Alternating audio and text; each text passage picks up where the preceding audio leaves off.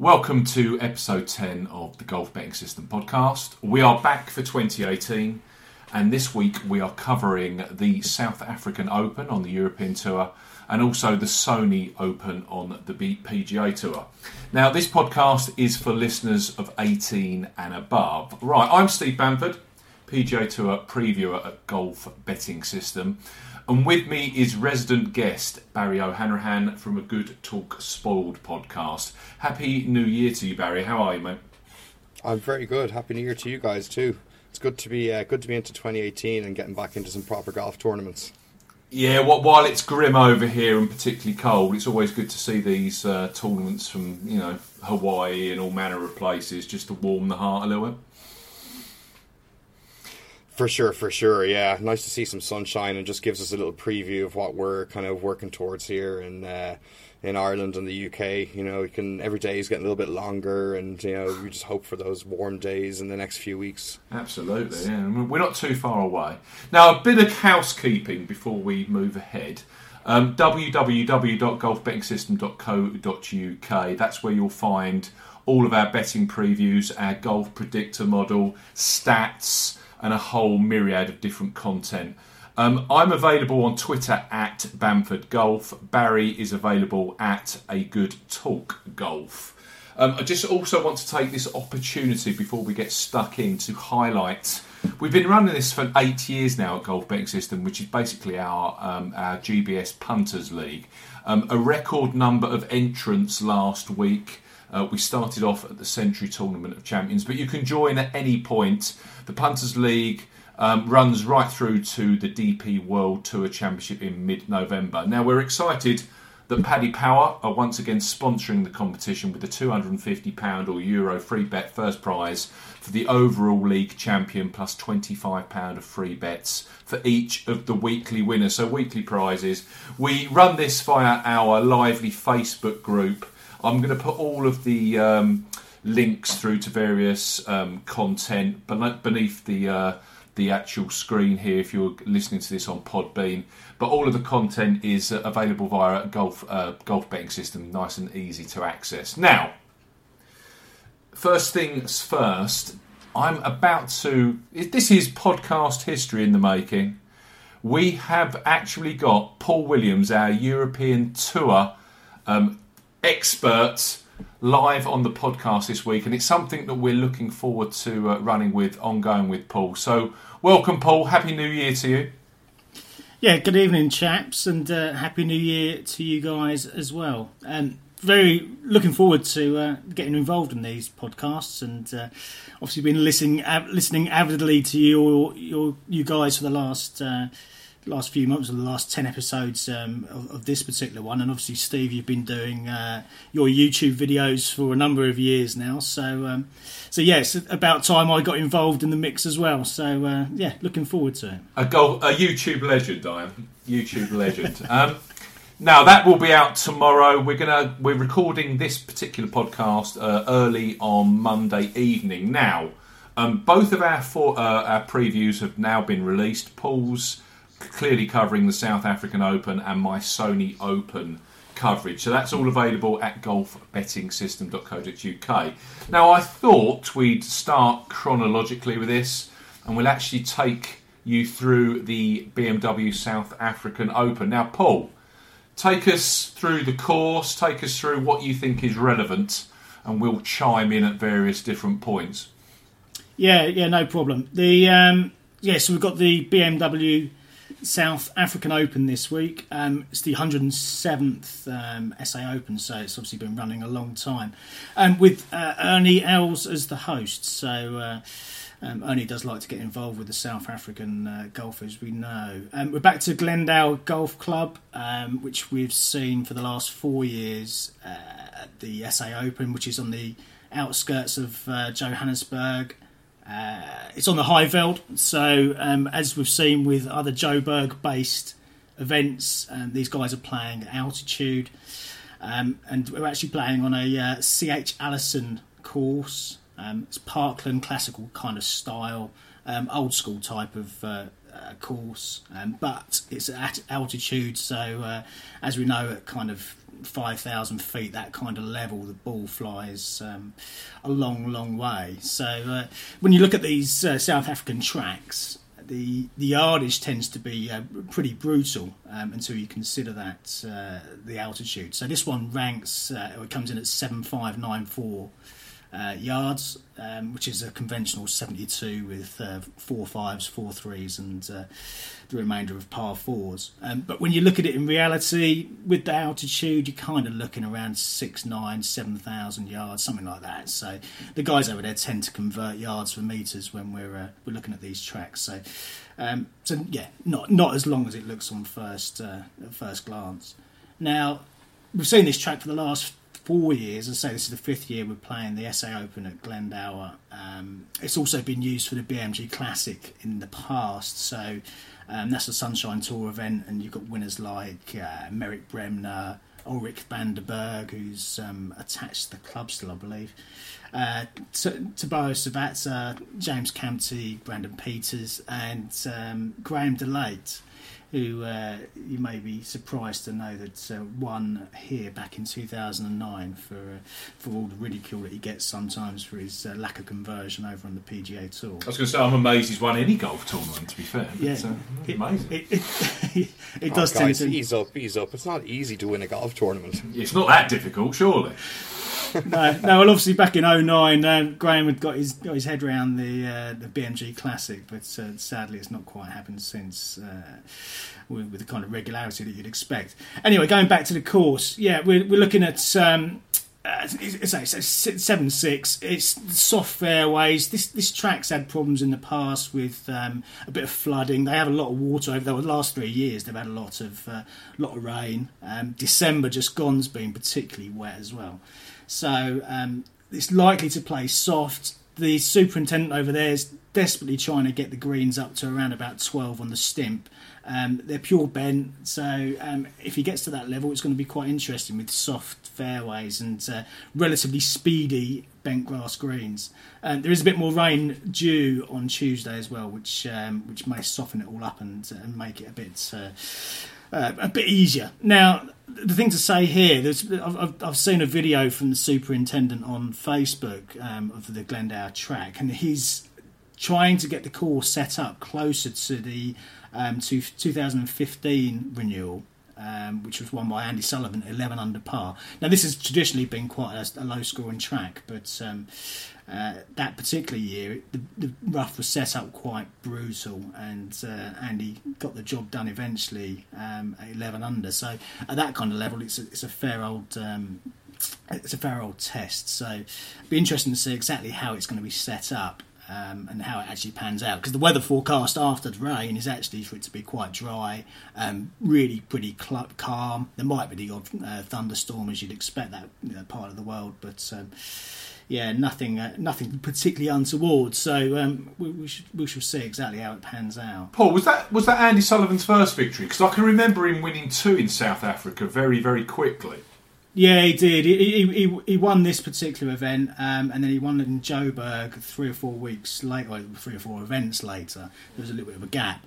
Yeah, I picked him up on the second one. I was nowhere near him on the first, I must say. And that was the year that he was kind of a head-to-head with Charles Schwartzel, and Schwartzel threw the event away effectively and gave Andy his first title. What kind of winning odds are we looking at in previous renewals?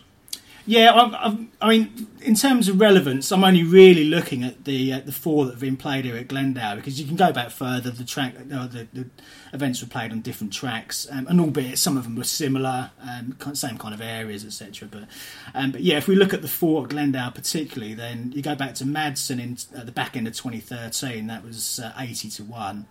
Sullivan was 33s for his first European Tour victory. Brandon Stone 55s, and again that was his first European Tour victory as well. And then Graham Storm last year was 150-1 when he stared down Rory McIlroy and beat him in the playoff. This seems to be your kind of territory, Barry. There's a bit of juice in the prices of those previous winners. Have you got recollections of Glendower and the tournament in general? Not hugely. Probably more so last year when Rory was involved. Kind of grabbed my interest a little bit more than say your average renewal of it. Yeah. And it was a pretty exciting finish. And Graham Storm was superb. It was a really exciting playoff as well. So yeah, I don't have a huge amount to remember or comment on the course. But those prices certainly suggest that it's a time of year when, like, the supposed big names and hot hands might not have their game firing on all cylinders, and presents an opportunity for one of those kind of mid odds or long odds guys to jump in and grab a tournament win. Absolutely, that's a fair point from Barry. Is that the kind of logic you're going to go with, Paul? Yes and no. I mean, some of the bigger names coming in, I've got question marks, which I'll go through them in a second anyway. But yes, some players can hit the ground running. Some need an event or two to warm up. So, exactly how the players are going to perform the first time out is always a bit of a question mark anyway. But yeah, I can see your point. Last year was fantastic, as you say. I was really impressed with Storm. The way that you've obviously got someone, an ex-world number one, who's breathing down your neck. You've relinquished a 3-shot lead and managed to turn it around in the playoff. It was good stuff, but particularly seeing that was Storm's first win for the best part of time. I can remember particularly huge galleries as well, and they were all clearly, they were all wanting Rory to win. So for Storm to withhold that pressure, I thought was really impressive last year. Yeah, no. It was really good. And the thing you'll find with all 4 of those players that I mentioned, the 4 winners, whilst none of them had particularly, fantastic incoming form, each of them had shown some decent enough form over the last few events. Even Madsen, who was probably Storm wasn't going to be easy to pick out, I don't think, but Madsen, I don't think I would have got close to either. And he'd shown some form at the Dunhill Links 2 or 3 events before. Bear in mind, this was played at the back end of the year rather than January that year. And he'd finished something like 64, 66 the last couple of rounds at the Dunhill Links, which was amongst the best on display. So he'd shown some form. Sullivan'd shown some form. Brandon Stone had won his first Sunshine Tour event 2 or 3 events before, and he'd taken, he'd lapped the field there. He'd beaten by 6 or 8 shots. It was a big old win. And Storm had finished 4th at Leopard Creek just before Christmas in his penultimate event. So again, there's some form there. So if you picked up on those individual parts or individual elements within their form lines, you could have worked them out, I think. I'll run through the top of the betting. We've got Brandon Grace, who is best price 13-2. Charles Schwartzel 15-2. Then a jump. Dylan Fratelli, who's clearly been playing some fantastic stuff of late, 20s. Dean Burmester 25s. George Coatsey 28s. He shares that price with Jordan Smith. Then we're out to the likes of Soren Kjeldsen at 33s. Chris Wood at 40s. James Morrison a snidge of 45s. Then Andy Sullivan 50-1. Eric Van Rooyen. Hayden Porteous. Mathieu Pavon. And also Sean Norris. Are there any names there that might interest you, Barry, or have you got a view? I mean, for me, it's a reasonable field for some of these South African events. Clearly, the Open is the most prestigious, but Jamie Donaldson's in the field. We've got Lucas Bjerregaard, Matt Wallace, Retief Goosen, down to the likes of Thomas Detree. Graham Storm, defending champion. There's Martin Warren. For a European Tour event, it's a decent standard, I think. Yeah, I'd kind of call it a mid-level standard, but a little bit higher than you would expect for like the first event back after January, after Christmas. Absolutely. I would stick with my gut on this and staying away from the very short odds guys for the first event back. And that coupled with the fact that a short odds guy hasn't won in the last 4 times it's been held here, so that would kind of sway my bets to a couple of outsiders really, which I suppose kind of links in nicely with Paul fancying a few of the shorter guys. So we can present our relevant cases for the players. And absolutely, go on then, Paul. Kick off with your thoughts on on the top of the market, and also a couple of the shorter prices that you're tipping up this week? Yeah, well, obviously you look at the top of the market, you've got Grace and Schwartzel there, and if either of those guys won, then you'd kind of accept that because they're quite capable of doing so. 6-1, 7-1. Is that really? Is there any value there? No, there's no value whatsoever. Could you justify backing either or both of them? I can't. Brandon Grace, he won in Sun City before the DP World Tour Championship.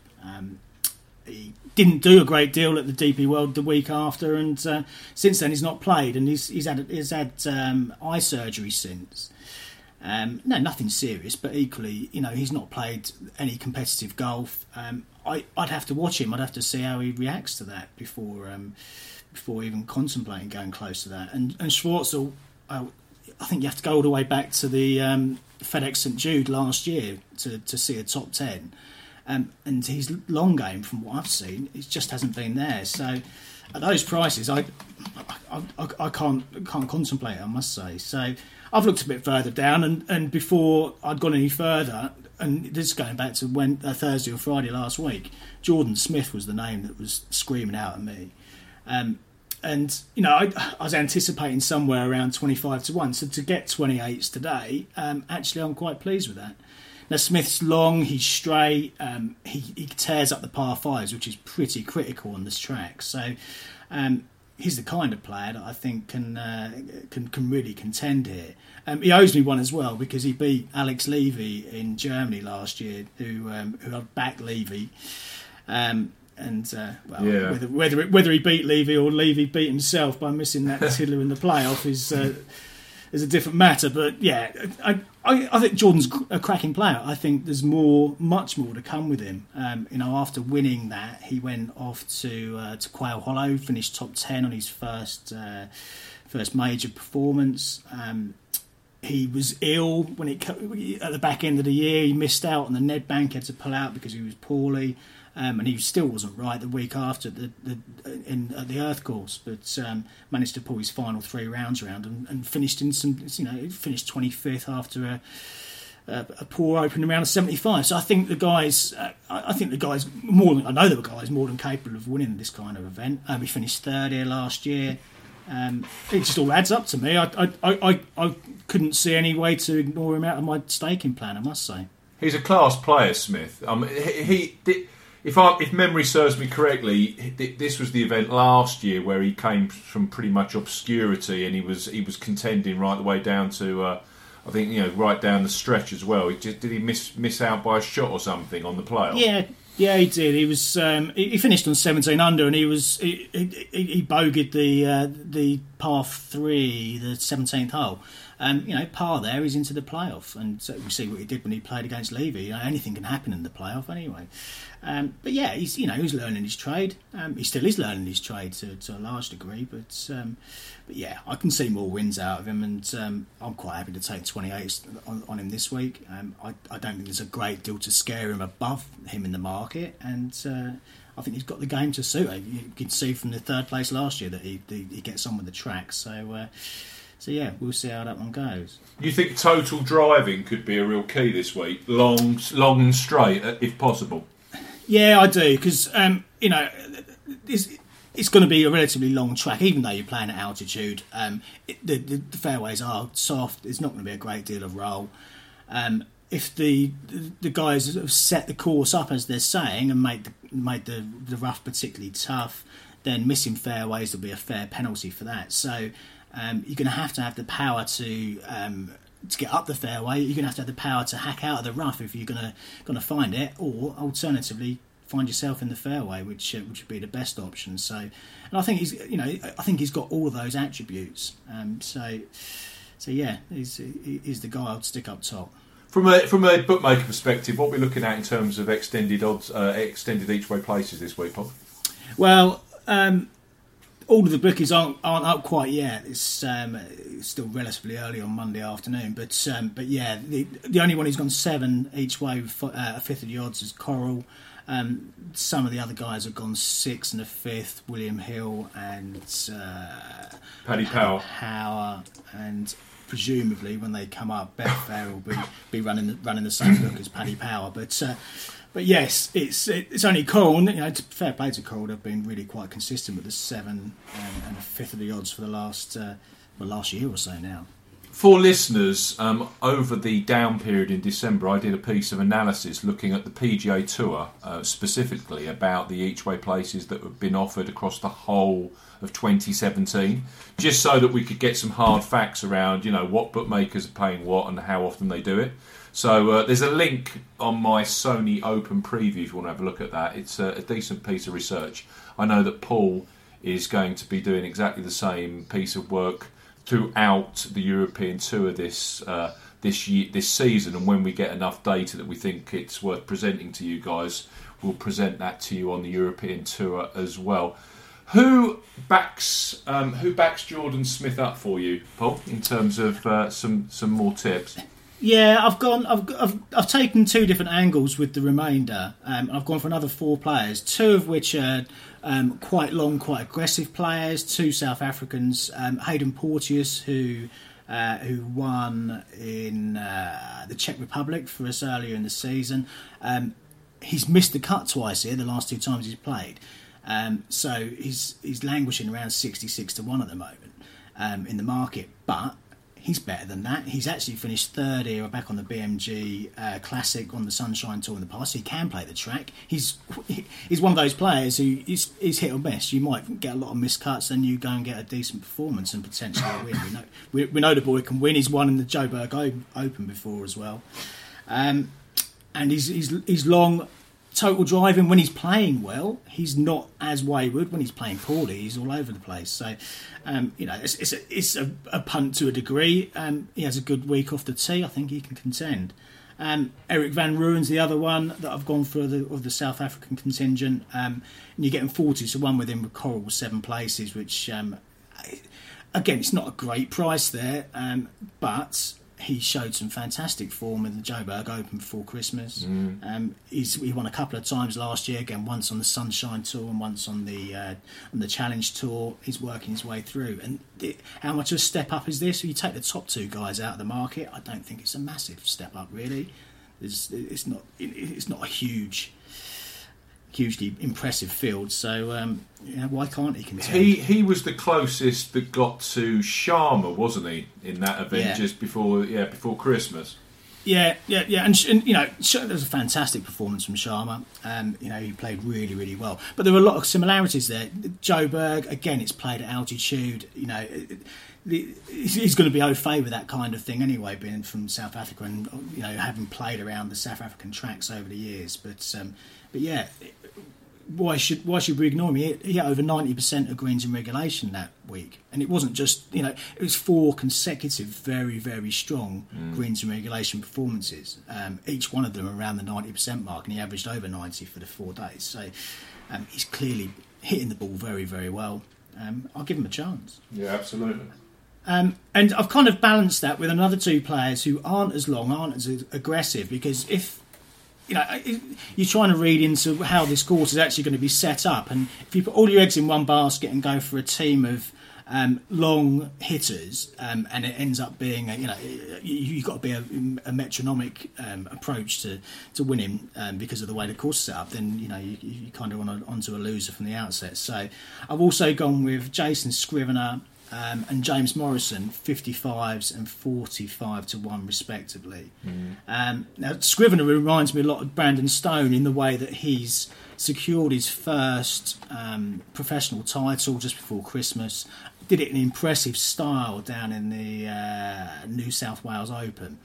It's a tiny event, granted, but he took the field to pieces, beaten by 6 shots, and he's got course form here of 11th and 12th over the last 2 years. So, he's well capable of contending, I think. And James Morrison's another one with decent course form. He's finished 22nd, 15th and 13th last year. His last 4 attempts on South African soil, 13th, 4th, 6th. He's clearly comfortable this part of the world. and he's striking the ball very, very well. He's close to the top of the charts at the Joburg Open for both driving accuracy and greens in regulation. So if it does become a test of accuracy and precision, then I think either of those guys could perform as well. So ultimately, this track, I don't think it lends itself massively to any particular style of play. So having a mixed portfolio of players, I think, is probably the right way to approach it. Especially with the way the European Tour website works and the tour and the misinformation, lack of information you often get, especially early on in the week. It's going down a certain route and putting all of your your strategy around that, and then all of a sudden you read that there's no rough and conditions are fast, and it's completely 180 from what you're expecting. I think covering a number of angles with your portfolio can't be a bad thing. I remember James Morrison. I remember him Wentworth a few years ago. He came from kind of obscurity, and all of a sudden he was leading, or he was right near the top of the leaderboard after a couple of rounds. And interestingly enough, he's clearly won a Spanish Open in the past as well. One of his two victories. Absolutely. I mean, this isn't Wentworth by any stretch, but it's a Parkland classical style track. It's bent grass greens. Yeah, when Morrison was there at Wentworth, it would have been more power than bent in the greens at that particular point. But even so, he's shown an aptitude for playing that kind of style of track. And while he's driving the ball and striking the ball so well, he's likely to go closer again. He's finished top 10 in his last 3 starts on the European Tour. Yeah. Who's to say he won't go and do the same thing again this week? And will he win it? Well, we shall see. But you could get a nice juicy place payout of him. I think quite readily. So yeah, I'm quite pleased with that as a pick. What about you, Barry? Where are you putting your euro? What longer prices are you looking at in particular? I have a bit of a soft spot for Mikko Korhonen. I don't know if it's the Scandinavian cool factor or the moustache he occasionally rocks, but a bit of a fan of his as a golfer. And he had a 7th here last year. He 3 weeks ago he finished 13th.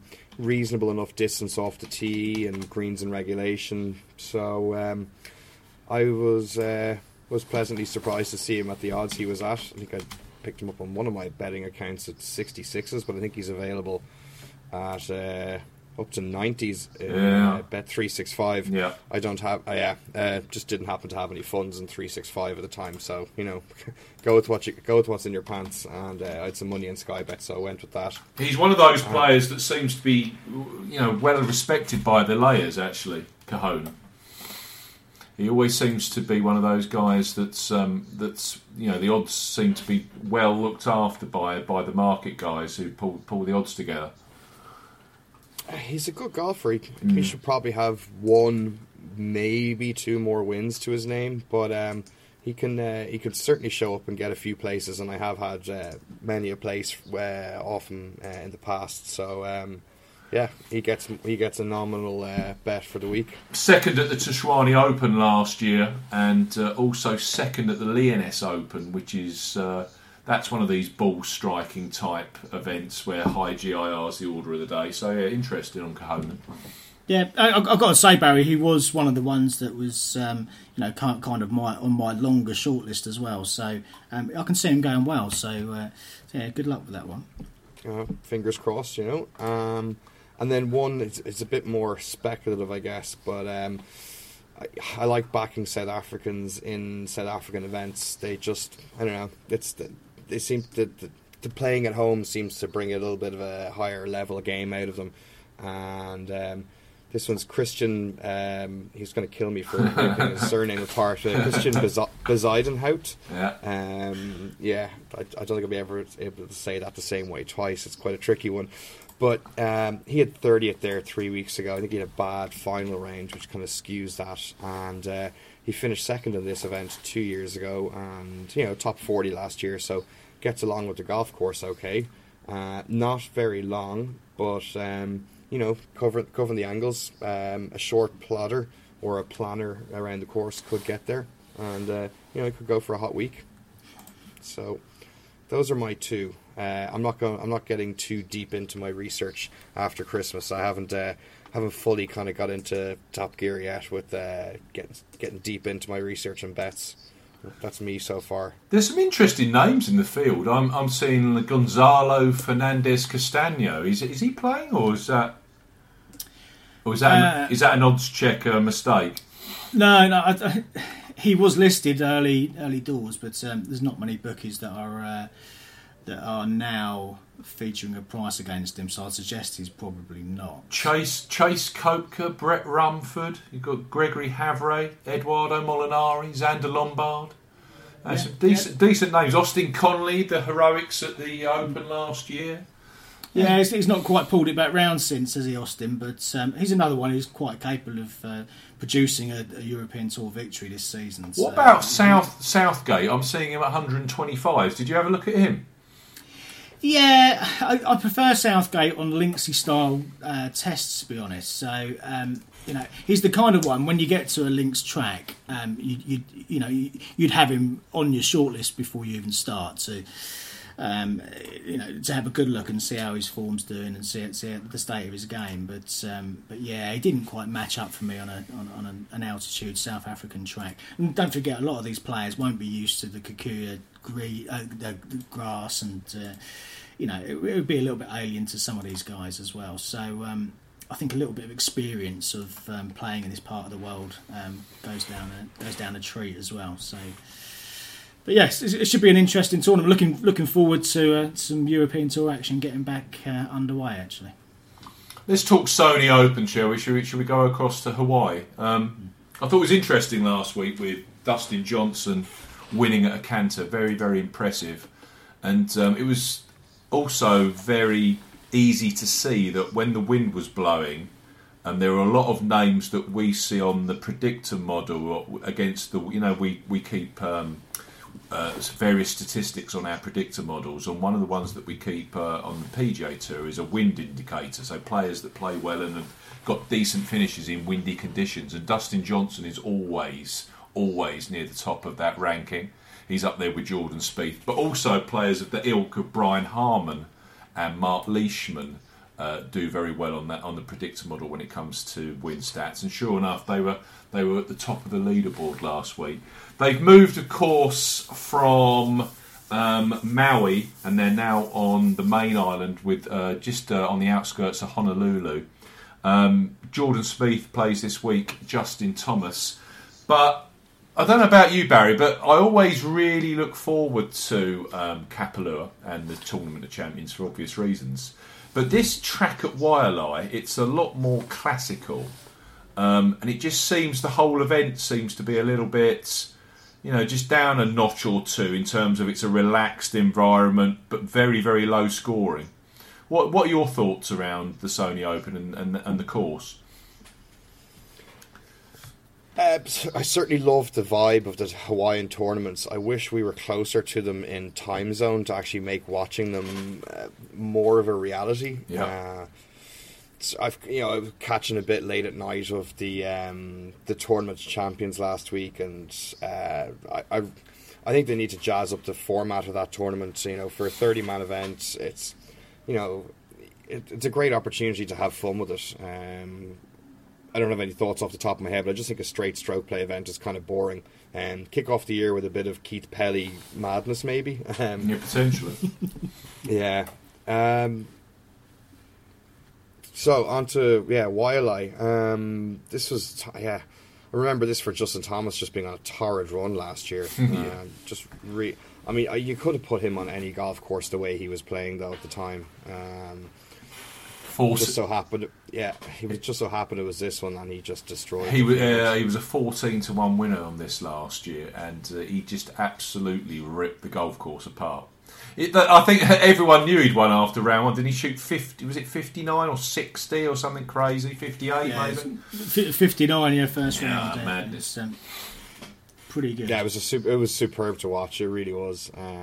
If you're gonna have a runaway win, he really did it in style. It wasn't kind of a plodding away to a 7-8 shot win. He was playing a different golf tournament from the rest of them. It's par 70 Wildlight. It's always the easiest or second easiest of the par 70s on the PGA Tour.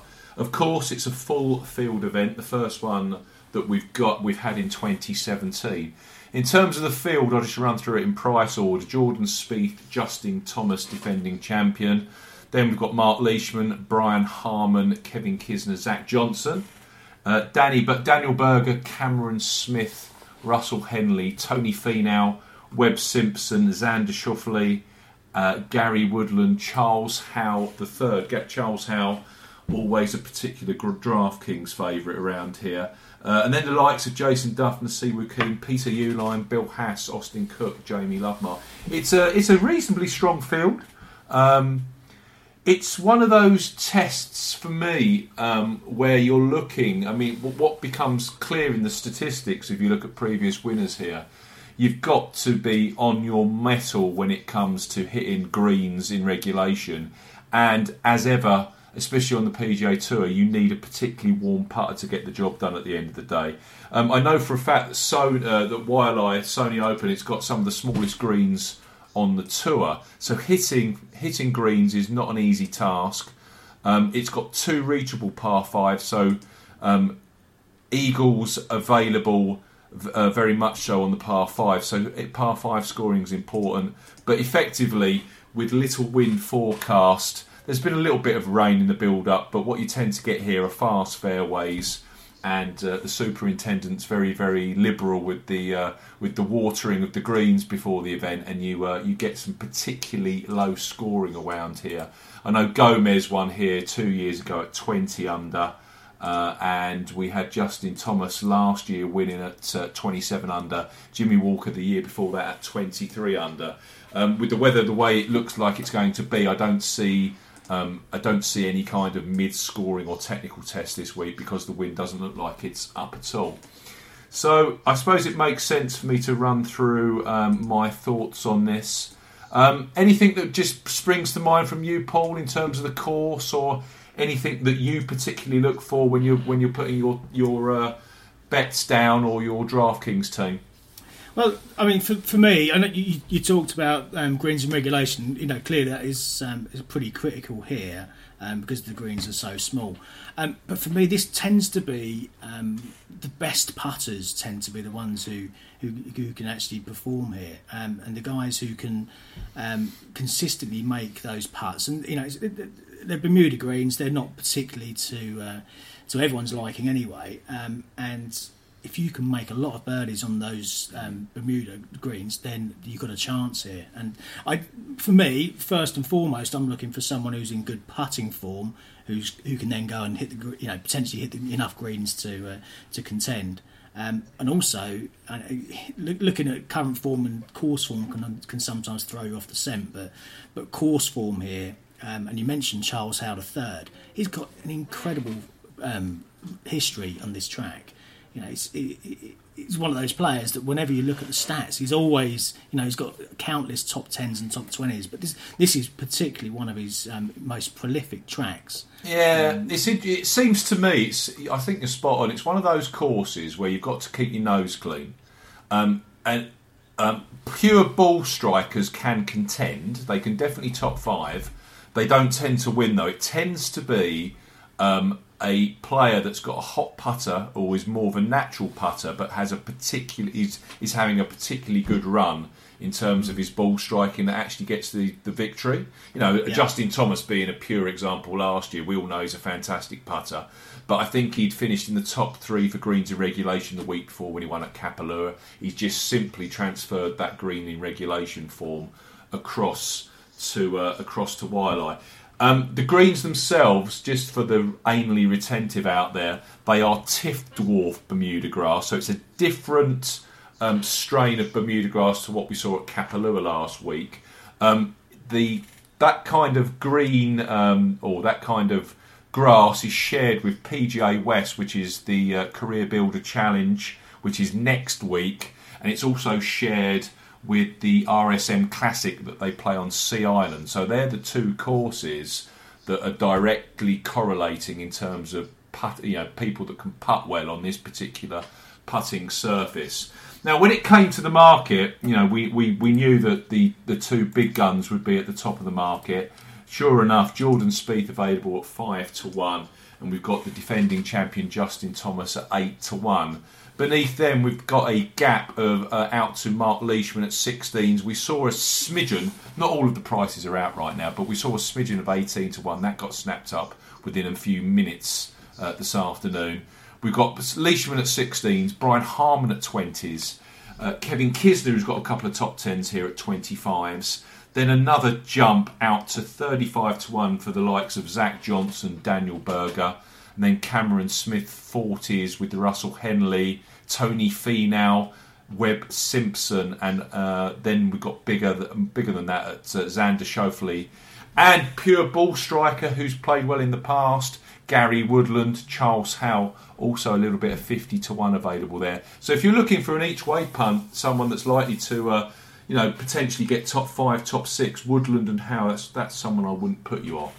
Now, my view on the top two in the market, I was aware towards the end of last season with Jordan Spieth when he went out to the Australian Open, and he also played Tiger's event, that his putting wasn't looking particularly sharp. And I read an interview with him after round 1 at Kapalua last week, where he shot, I think it was 75 or 74 or 75, that he was talking about that they were re-engineering his putting stroke, and it was taking time to bed in, and that kind of thing puts me off Jordan at 5-1. Justin Thomas seems to, you never know with Justin, he did this in Korea. He played terribly the week before at the CIMB Classic, and then he went and won the CJ Cup out in South Korea. He's at 8-1, but there's enough against those two guys that I don't want to take those very short single-digit prices. Of course, both can win. They're both clearly the most talented players in the actual field, but I'm going away from those guys.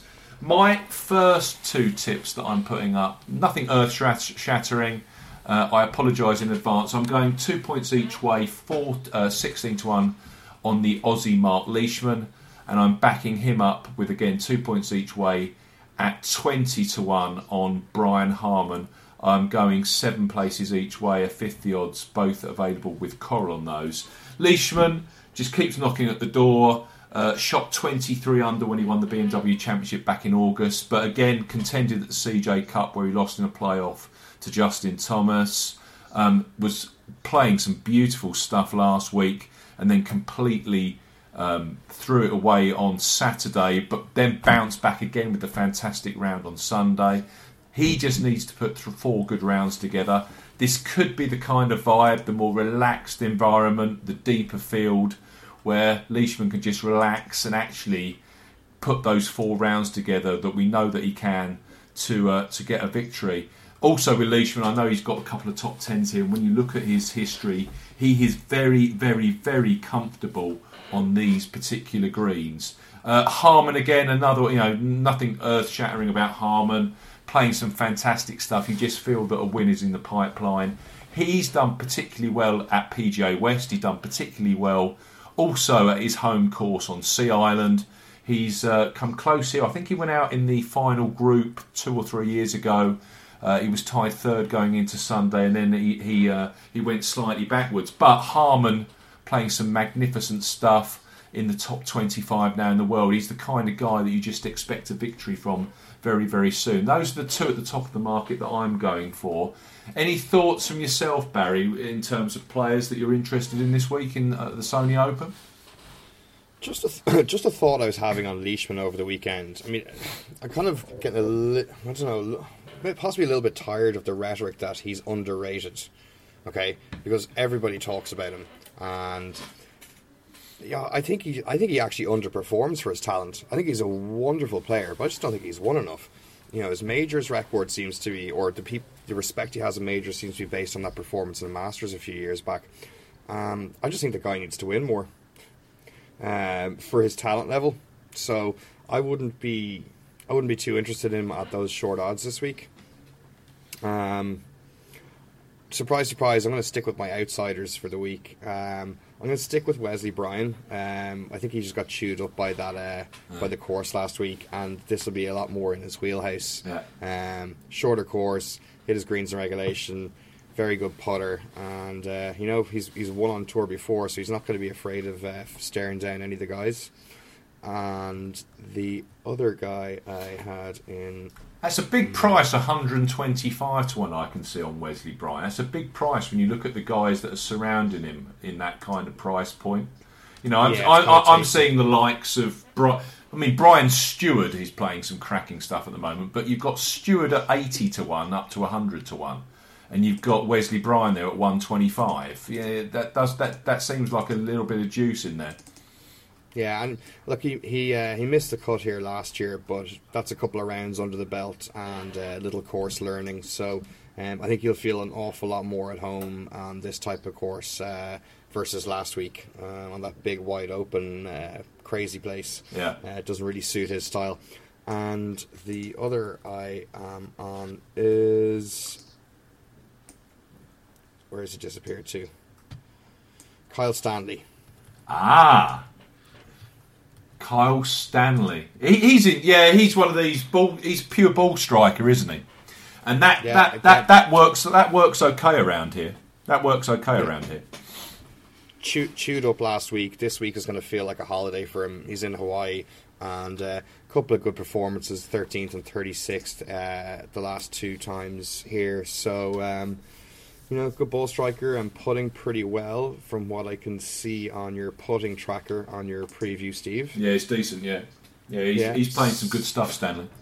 So he's available at some pretty nice odds across the board. Yeah, I got him at 80 to 1, which is top of best in the market. Yeah. So I'm happy with those two outsiders. I think just for the listeners, where I'm at right now, I haven't put a huge amount of deep dive research on my stuff, so I'm happy to have kind of smaller bets on outsiders just to feel my way into punting for the season.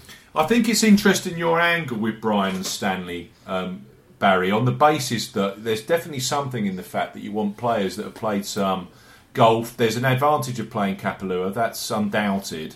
I think it's something like 68% of the winners have played Kapalua the week before. But since they've gone to the wraparound season, Jimmy Walker twice, Fabian Gomez and Justin Thomas all had played at Kapalua the week before. So I think there's something in that. So that fits Stanley, that fits Wesley Bryan as well. He's a fantastic Bermuda grass putter. So yeah, I can see both angles there. I'll just finish off the two that I'm looking at. Just to we spoke about odds on the South African Open. In terms of odds here, if you actually total up, you look at the odds from going back to 2010, it actually comes out around just over 100 to 1 in terms of the average price point on the winners here. Interestingly enough, though, the past four renewals, Thomas 14s, Gomez 100 to 1. Jimmy Walker was 18s and 40 to 1, so that comes out just a smidge over 40 to 1 in terms of the average price since they've gone to the wraparound. And that kind of way of looking at it in terms of minimising bogeys, players that are hitting a lot of greens at the moment, and also players who are renowned Bermuda grass putters, is something I'm following down the line this week. So Leishman, Harmon. I'm also going, and I'm very, very wary of this with all of the stuff that I do throughout the season, ditching players far too quickly. I've been on Cameron Smith now for far too long, but I'm following him again this week. Point each way, 40 to 1 with Betfair, 7 places each way available at the 50 odds. I think Cameron Smith's a prestigious talent. Still outside, interestingly enough, when you look into it, he's got no exemptions for any of the major championships so far this year. He needs to get into the top 50 or win as quickly as he can. He started very quickly here last year. I think he was 4th after round 1. Prestigious putter, won on Bermuda grass down in Australia just before Christmas. And although he backfired badly, I hated scrolling through to the leaderboard last Friday and finding him in 32nd spot. Level with Jordan Spieth, by the way. But the way that he fought back, I think he was 13 under for the rest of the 3.5 rounds. He shot a 3 under 70, a cracking 68 5 under on the Saturday, 18 birdies, only 5 bogeys after the disastrous start. I think he's playing some cracking stuff, Cam Smith. And finally, I just cannot walk away from this guy at the moment. Si Woo Kim, 2-time Bermuda Grass winner, Wyndham Championship, the Players' Championship last year, hit lots of greens last week at Kapalua, putted nicely, kept the bogeys down to a minimum. He's finished third at the OHL Classic in November, 10th last week. I've gone a point each way at 60-1 with Stan James on Si Woo Kim, who in my terminology is a Bermuda Grass monster. Absolutely. Who are you on, Paul? Who do you fancy? I can see your logic with all four of those actually, and clearly Leishman and Harman are well capable of putting their way to victory. I like Kevin Kisner at the top. I think Kisner wasn't much of an effort last week. He eased himself in. He'd been playing well at the back end of last year. He's putting well, even though he finished 17th last week. He was still top 6 for putting, and he was driving reasonably well as well. Again, he was top 6 for driving. Now, Justin Thomas obviously got all of the media last year with his 59, but it's easy to forget that Kisner shot 60 in the second or third round as well. Yeah, he did. Yeah, third round. So I think the guy's got a chance there. And 25s, you can get seven each way on that as well. That will probably go into some of my doubles. And in terms of longer shots, there were 3 that caught my eye actually when I was just looking at the stats. Brian Gay, who I know that you've been on at the back end of last year, another great putter, and he's got a couple of top 6 finishes round here over the years. Yeah, he has. Yeah. Bo Hostler, another one who's actually he seems a bit hit and miss with his putting, but when he's on with his putting, he's extremely good. And if he has an on week, then that could be at 300-1 he is at the moment. That could be a big each way outsider. And the last one that caught my eye was Jerry Kelly. Now Kelly won't appear in any of his stats because he's playing on the Champions Tour now. But he's won here. He's got 8 top 10s, 8 additional top 10s. He won twice on the Champions Tour at the back end of last year. And this is his kind of track. Now you're getting 200-1 on him at the moment, and I think stranger things have happened than Jerry Kelly running into a place around this. He's always one of those ones, Kelly, isn't it? You tip him up, he's absolutely useless. You don't tip him up, he comes and he fires like 63 and gets a tie for 4th place. Yeah, exactly. You can see him sneaking a top 5 finish by the end of the 4 days, and I think he's still well capable of doing that. So they were the 3 longer shots that caught my eye. Charles Howell III, obviously from his course history, there was a bit of 66s available earlier, but that's been snapped up. So yeah, that's no longer there. Yeah, no, that's not, but as you said earlier, he's a prime play for a DraftKings type player because he just consistently finishes in those top kind of 6, 8, 10 positions. So I know we're pressured for time. 2 more I'm going to mention, and there's this crazy link. If you look at people like Jimmy Walker, Justin Thomas, Fabian Gomez, don't ask me why. They've all played well on the Web.com tour at the Louisiana Open, which they play quite early on in the season. And 2 caught my eye that did well in this a couple of years ago. One being JJ Spawn, who we know is in fantastic nick right now. Spawn came very close to winning a couple of times at the latter end of last year. I'm seeing a little bit of 80-1 about Spawn with Stan James right now. I think that's a decent bet on JJ Spawn, who's playing the golf of his life right now. He finished 4th or 5th or something like that down at Louisiana a couple of years ago. And the other one that jumped to front of mind, he finished 2nd last year, Aaron Wise, who hasn't done overly too much, but he's been just bubbling along there. Couple of top 25s last 2 events on the tour. So Aaron Wise, I would not be surprised to see him potentially pop up as well. So I must say I'm looking forward to the golf this week. 2 decent enough tournaments. It's been good to have you guys on. Have you enjoyed your first podcast, Paul? Oh, absolutely, yeah. No, I look forward to doing some more over the rest of the season. Definitely. You've got a very strong event next week, haven't you?